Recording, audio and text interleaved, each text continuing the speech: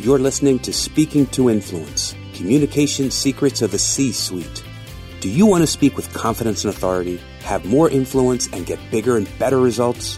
Whether you're a top executive, an entrepreneur, or climbing the career ladder, this is the show for you.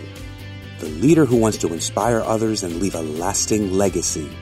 Now here's your host, world-renowned TEDx speaker, author, and executive communication coach, Dr. Laura Sicola.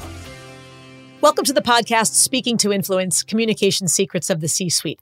I'm Dr. Laura Sicola, your host, founder of Vocal Impact Productions and author of Speaking to Influence, Mastering Your Leadership Voice.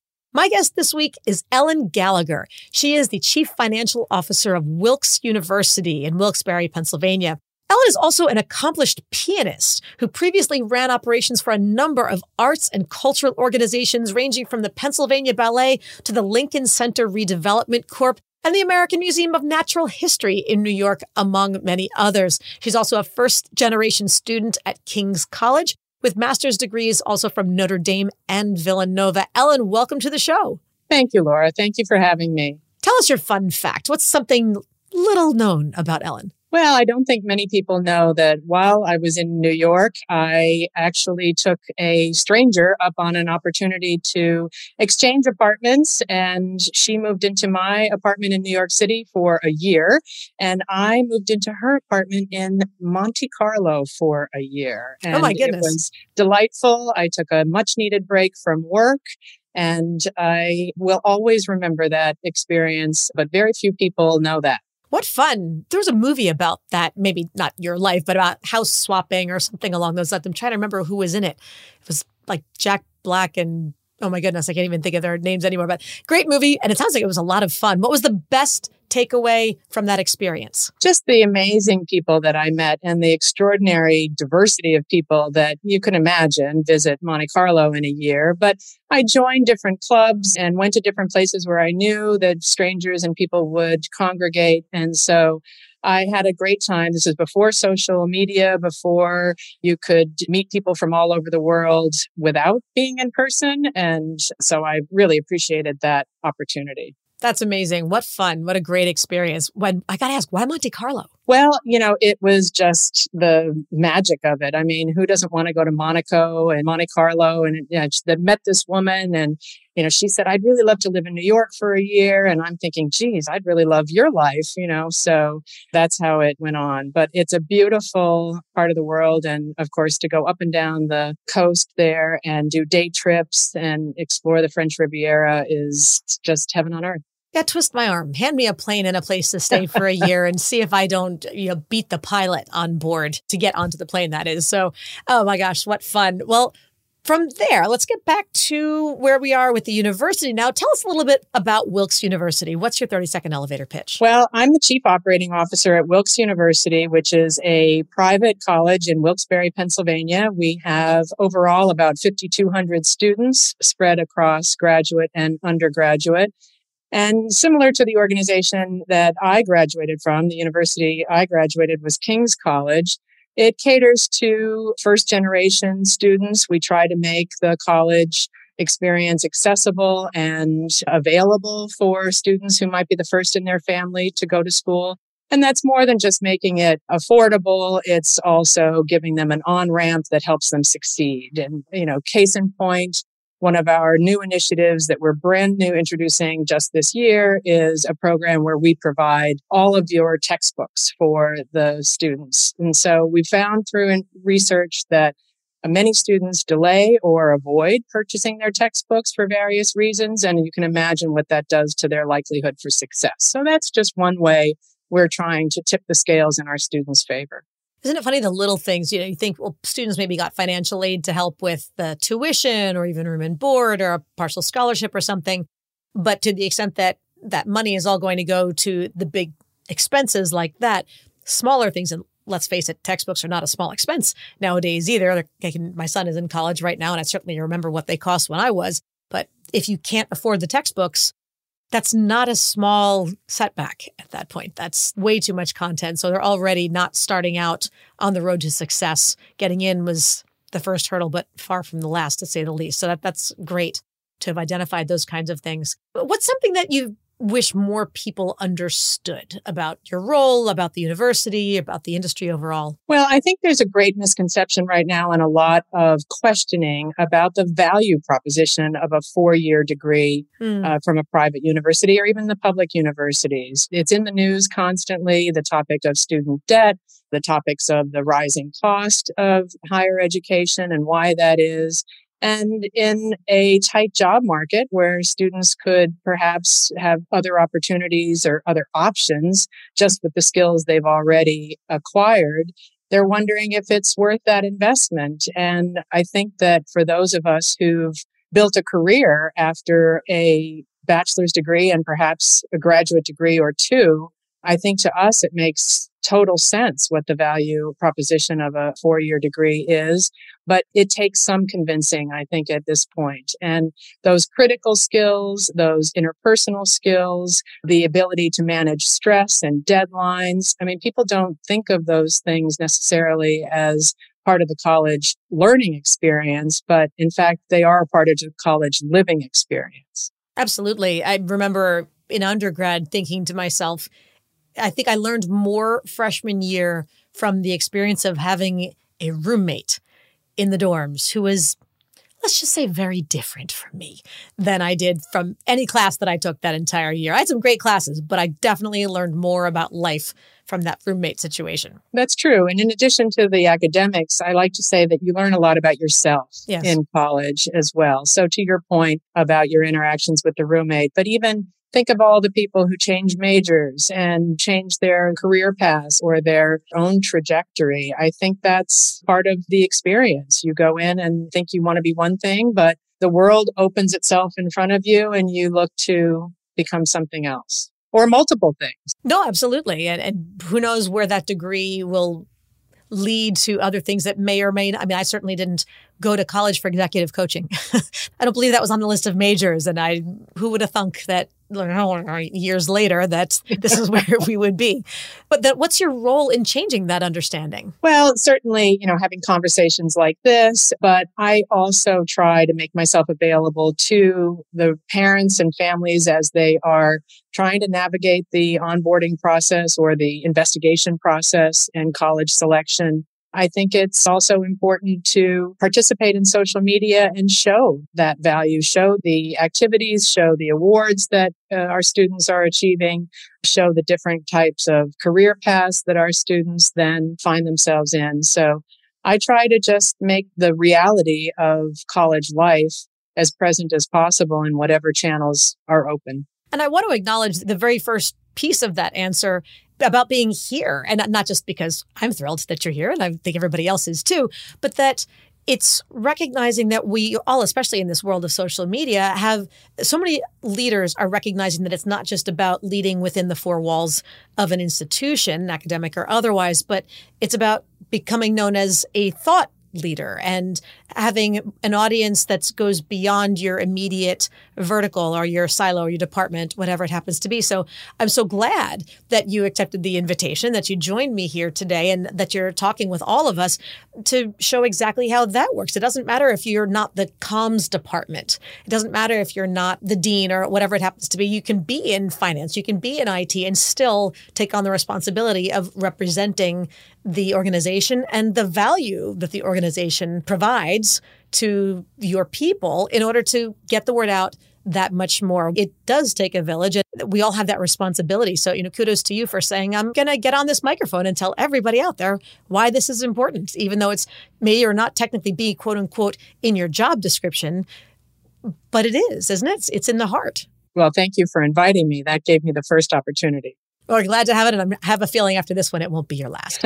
So now, did you ever think that you had done a great job of explaining something only to have the people look at you like a deer in the headlights? Oh, absolutely, Laura. Well, and as you mentioned in the introduction, I've worked in a lot of different arts organizations, different nonprofit development corporations, and worked with museum scientists, faculty members, dancers, singers, choreographers. And I have always had that financial role. So invariably, I'm speaking to the financial situation of whatever organization it is. And I often made the mistake early in my career of going as highly technical as I possibly could. I was young. I was thinking, I have to show them I really know my stuff. And so I would speak in the most complex financial terms I could, thinking that would inspire their confidence. And instead, I lost them completely. So they'd look back at me and say, yeah, okay, now what does that mean? Do we have money or we don't have money? Isn't it amazing? You gave all this technical detail. You showed all of your genius. And in the end, they said, I kind of need a yes or no answer. Can you get that whole thing down to one word? Yeah. Yes, no, we'll go from there. Do I have a job or do I have to work?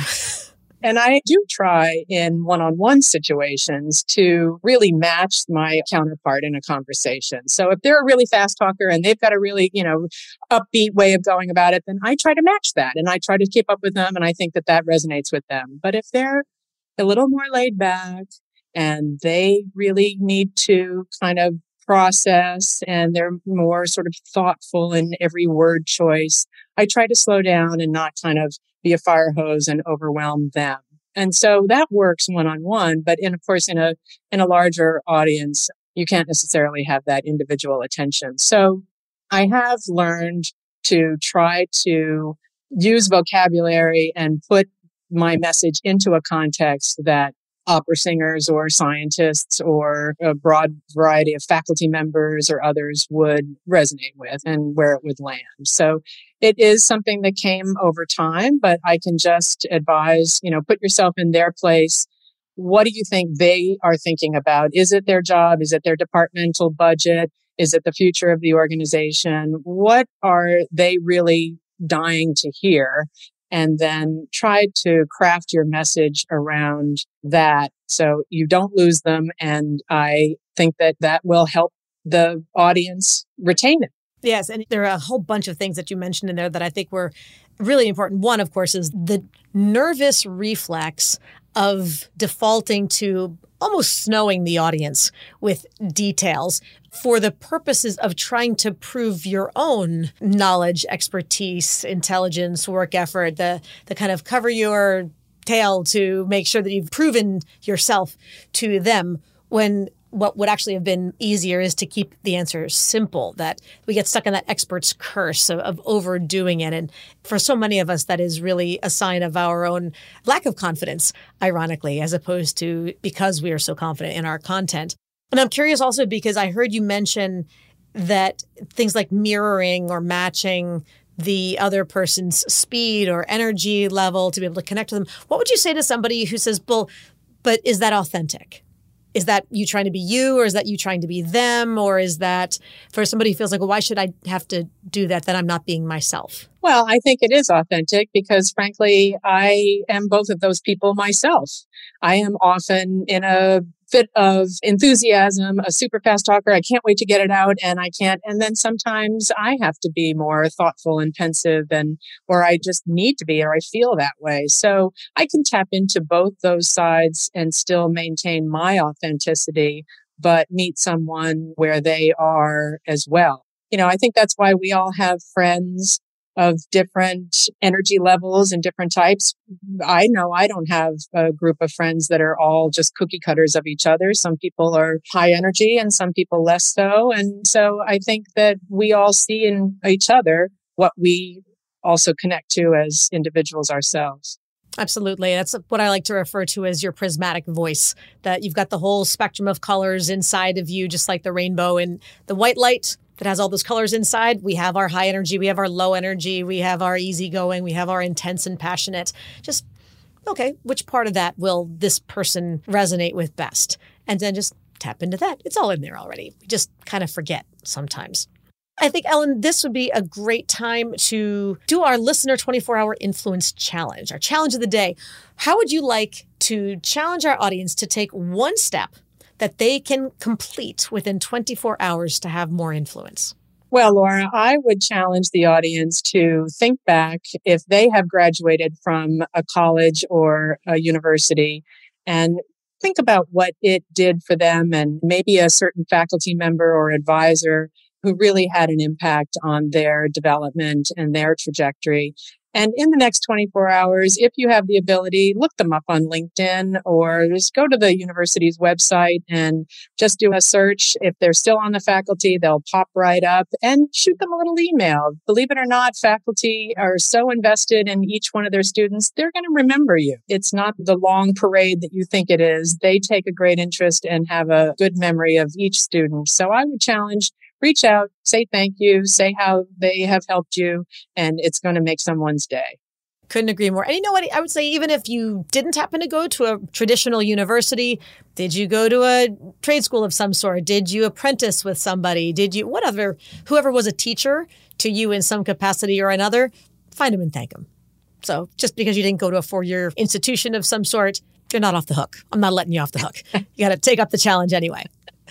Okay, then what was the most nervous that you ever felt before a presentation or a speaking engagement? And what lesson did you learn? Well, definitely. There was a time I was chairman of the board of a software company called Tessitura Network, and their annual users conference is attended by, thousands of users. And I presented the keynote panel one year in front of the entire conference attendees, and it was in the round. And so even though I was familiar with so many of the organizations that were present, just having that audience encircle you, they're on all sides and leading that panel, I was terribly nervous. It shocked me, actually, how nervous I was, because I've done this quite a bit.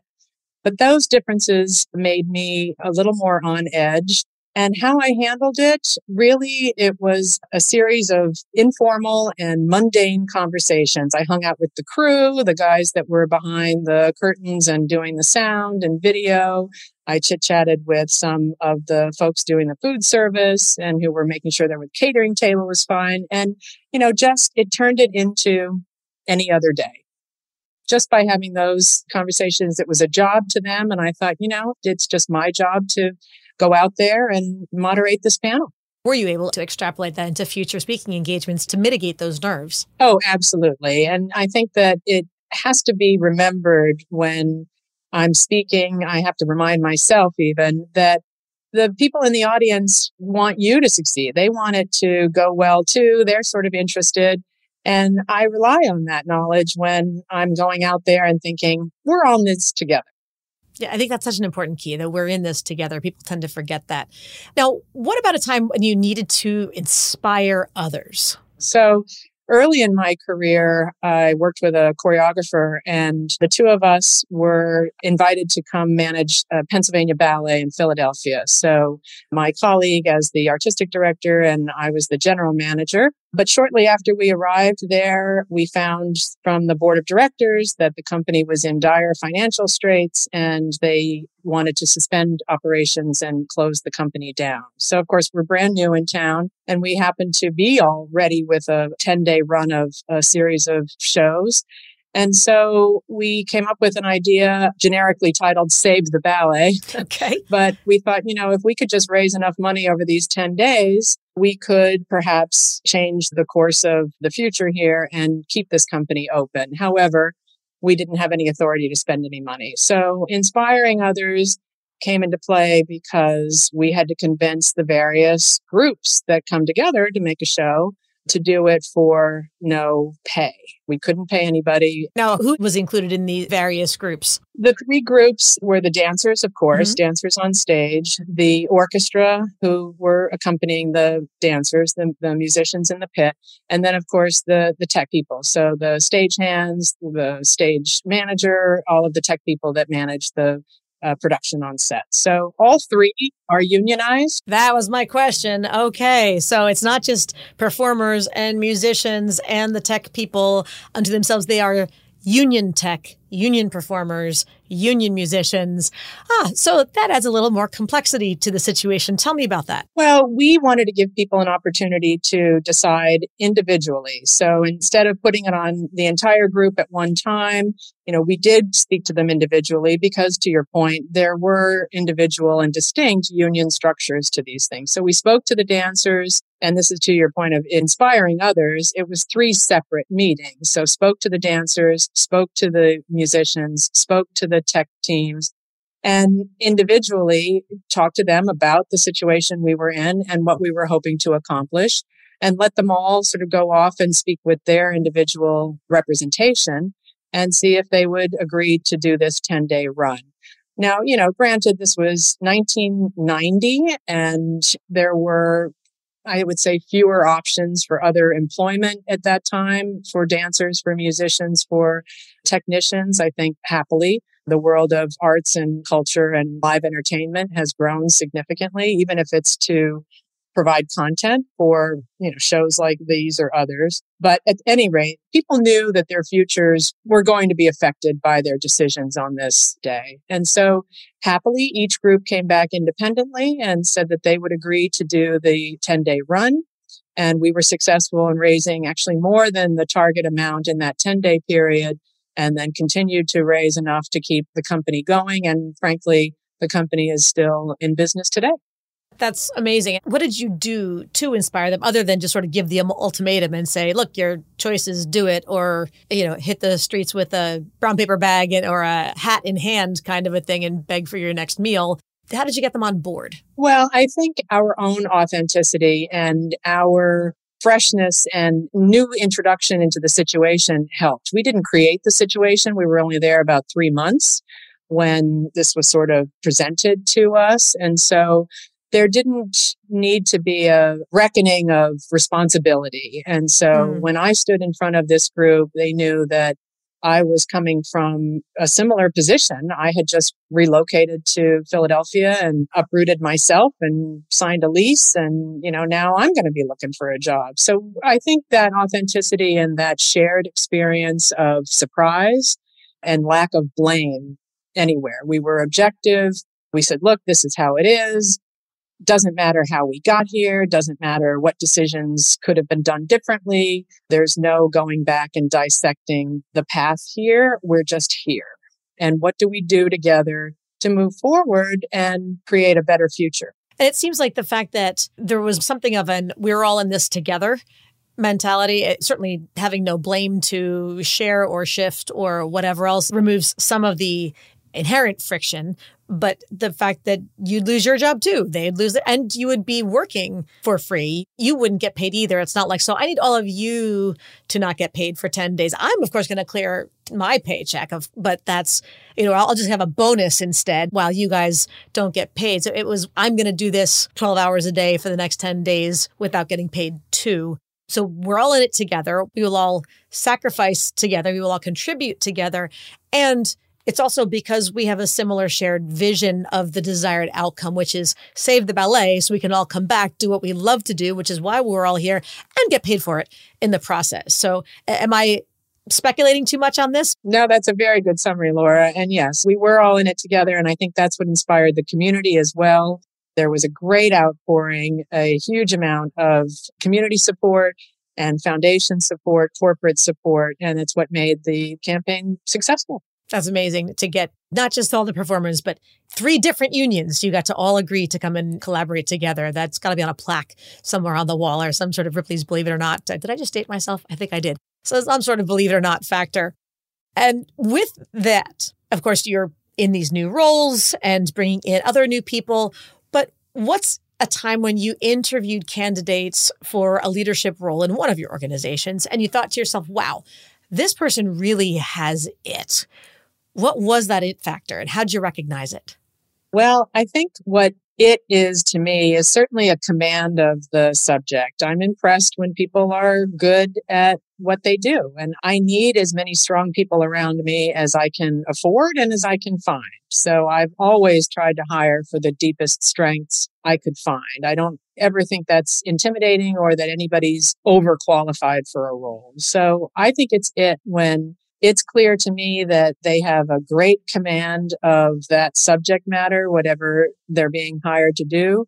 They come across with great confidence, but a certain amount of humility with that as well, because they need to work with a team. I don't like to see anybody sort of put their expertise out as greater than anyone else's, even if they do happen to be the expert in that area. And I think the thing that pushes me over the top and would make me say, definitely, wow, this is a star, is a dose of humor. We've got to have a little fun with it. We spend a lot of time together in work, and I like to think it's at least a little bit fun. I think that's important. And it's not necessarily trying to be funny. It's not trying to pretend that you're moonlighting as a stand-up comic, although in New York or Philadelphia, there's probably a decent chance that somebody might be.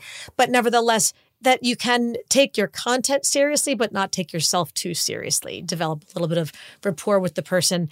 You mentioned an important balance, and I think a lot of people will get caught up on the possibility of seeing them as incompatible, the need for a balance of confidence and humility.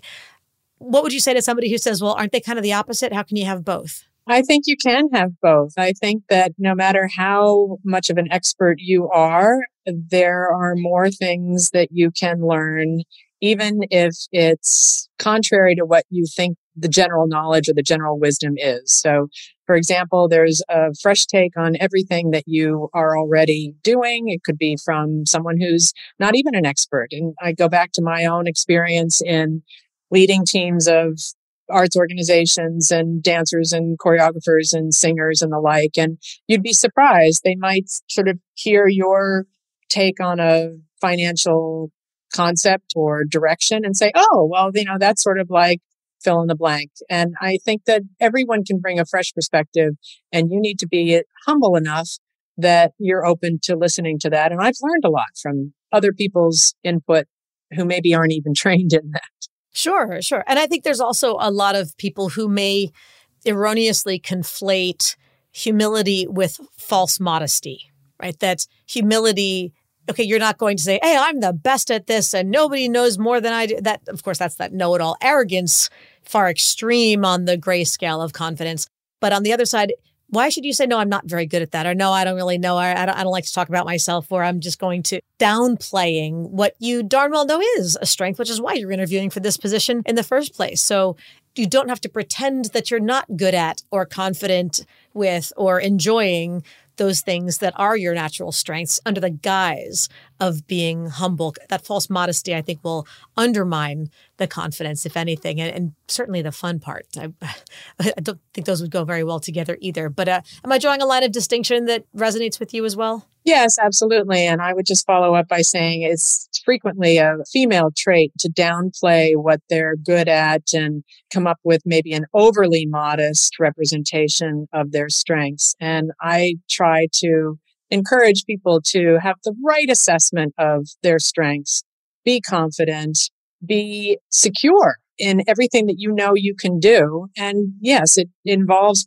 going out on a limb and making a commitment and saying, yes, I'm going to do this job for you and I'm going to do it really, really well. As a matter of fact, I'm going to do it better than anybody you're going to talk to on these interviews. So hire me, and you need to have that, but then play on a team and work together. Absolutely. Now, finally, then, what's something that you do to create a little bit more fun for your team or organization? Well, I certainly like when they inject humor in any situation of, meetings or even presentations. We're not doctors. It doesn't have to be terribly over serious. If we get down a path and digress from the topic at hand, it's not the end of the world. To talk about their personal lives. I like to try to remember details and stories about their own lives and where they were over the weekend or what vacation is coming up. And I just think that personal touch, particularly having been separated for so long over COVID, the small chit chat on Zoom never felt the same. And I like to try to just make the meetings that we have, the interactions that we have, as personal and as fun as possible. That sounds great. And I think people need to remember that humanizing the meeting, even just starting out like we started with a fun fact, just a little something to reconnect the people and not just be human spreadsheets exchanging data of sorts, can go a long way, can it? Indeed. All right. Well, Ellen, this has been a great conversation. How can people learn more about you and Wilkes University? Well, certainly by visiting the website, wilkes.edu. And I would encourage our audience to also follow Wilkes on Instagram, LinkedIn, all the usual spaces. It is a lovely campus in a beautiful small town. I am prejudiced. I grew up here. But it's a perfect mix of enough urban action and activities and fun, but then a small town sort of bucolic campus that's just beautiful to experience. And for people who want to get in touch with you or learn more about you, I can be followed on LinkedIn as well. That's where I primarily do all of my posting. So please reach out to me, Ellen Gallagher. That sounds great. And of course, in the show notes today, we will have all of those links and whatnot. So we do encourage everybody out there to please follow Ellen. It's been a pleasure. Thanks so much for joining us today. Thank you, Laura. And thank you, everybody out there, for listening. As always, be sure to subscribe so that you never miss an episode. And don't forget to give us a 5-star rating on Apple Podcasts so we can help even more people increase their confidence, presence, and influence. And finally, of course, if you want to download my free guide to equipment recommendations for virtual influence, including my picks for microphones, lights, and more, go to speakingtoinfluence.com. I'm Dr. Laura Sokola, and you're listening to Speaking to Influence, Communication Secrets of the C-Suite. Hi, everyone. This is Dr. Laura Sokola, and I want to sincerely thank you for listening to the Speaking to Influence podcast. If you love listening to these episodes as much as I love bringing them to you, be sure to subscribe so you never miss an episode. And please, go to iTunes right now to rate and review our podcast in order to help us expand our reach so even more people can master the 3 C's to command the room, connect with the audience, and close the deal. Thanks for listening to Speaking to Influence, Communication Secrets of the C-Suite, the show for leaders who want to speak with impact. The hosts, producers, owners, and media distributors of the show make no guarantees that the strategies and information discussed will result in profit or other success and may result in losses. The opinions and statements of the hosts and guests do not necessarily reflect the opinions of the owners, staff, managers, broadcasters, or sponsors of the show. No medical or psychological therapy or personal or professional wellness or relationship advice is offered in the show. You are advised to seek counsel on matters related to your health, family, relationships, job, or other business and legal matters from licensed advisors in those areas prior to making any changes in business or lifestyle. No information provided may be suitable in your situation. As always, take responsibility for the decisions and actions you take, including the reactions they may make in your work, family, health, and life.